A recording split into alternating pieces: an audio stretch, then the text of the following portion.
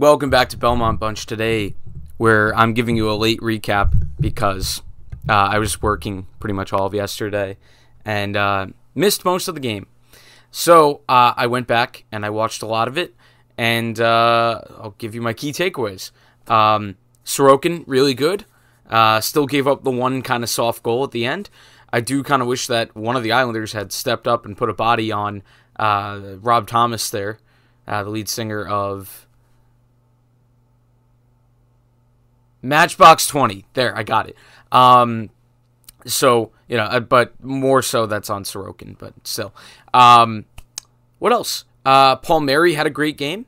I thought both of, not to be, I guess it'll sound like I'm a homer, but I thought both of the Islanders' disallowed goals should have counted. Granted, the second one, I didn't get to see as many replays of the second one, but the first one I thought absolutely should have counted. I don't know what else to say. They played really well.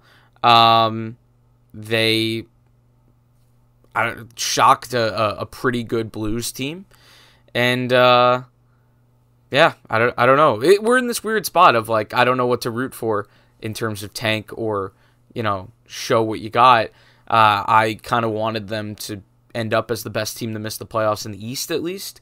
To show there are parts of the core still salvageable. The other day I tweeted that I'm pretty much out on Bailey, and I'm close to out on Lee. Although Lee's leadership and intangibles are still important, but the Islanders need talent on the ice as well. It looks like Zdeno Chara might be retiring based on an Instagram post.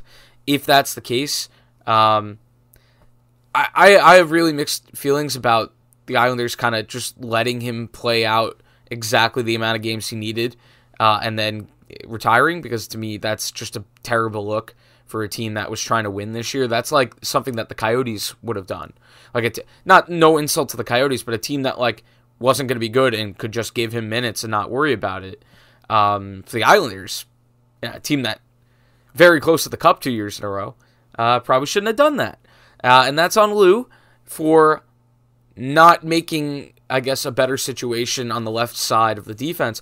And it's also on Barry for not giving up on the Chara experiment after a good amount of games. So I think they both bear responsibility there. And not that it's the difference between playoffs and not.